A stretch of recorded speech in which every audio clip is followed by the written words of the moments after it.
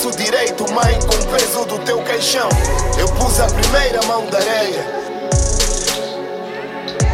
Eu já chorei a dor alheia. Muita gente à minha volta, que eu nem sei bem quem são. Lesionei o meu braço direito, mãe, com o peso do teu caixão. Eu pus a primeira mão da areia, depois foram várias pás de areia. Eu já chorei a dor alheia, mas como essa ainda não. Lenço preto no meu bolso, comigo sempre foi assim. Rasguei o meu passaporte, preparei todo o álbum aqui. As ruas esperam por mim, monto estúdio e MP.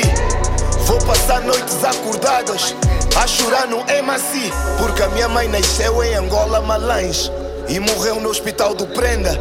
Então fiz o melhor álbum de sempre como prenda. E que essa merda renda. Sem caneta, só com alma benga. A dor é minha, não tô à espera que entendas, mas sei que dali a Sintra hoje ainda estão comigo por ser real, eu não tô à venda. Então vou tendo a gente à minha volta, que eu nem sei bem quem são.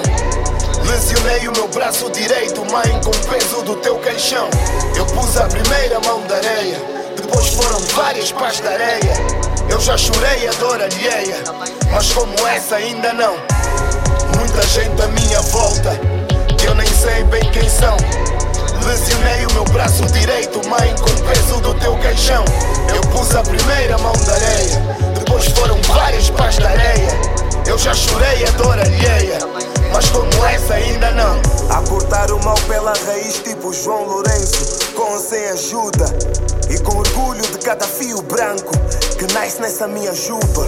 Leão na selva de cimento, cabelos brancos nunca foi envelhecimento. Aliás, levem isso como conhecimento, no meu caso, como conhecimento. No teu caso, mano, como eu não tive atento, vida alheia pra mim é fofoca e perda de tempo. Eu dou amor e depois lamento, mas o mal já é tão grande e eu não quero tá dentro. E eu sei o que tá dentro, já não deixo a minha liberdade voar com vento. Tô abolido tipo presidente, shout out por Gita Finha. Visão tipo rei da linha e precisão tipo esquece-se com padrinha. Mudança tem de ser palpável e se foda alma verde de forma saudável. Descansa em paz, Dona Tereza. Misturei o desagradável com o agradável, é por isso que eu vou tendo. Muita gente à minha volta, que eu nem sei bem quem são.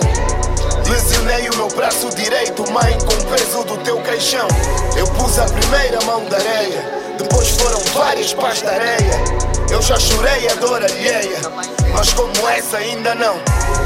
Muita gente à minha volta, que eu nem sei bem quem são.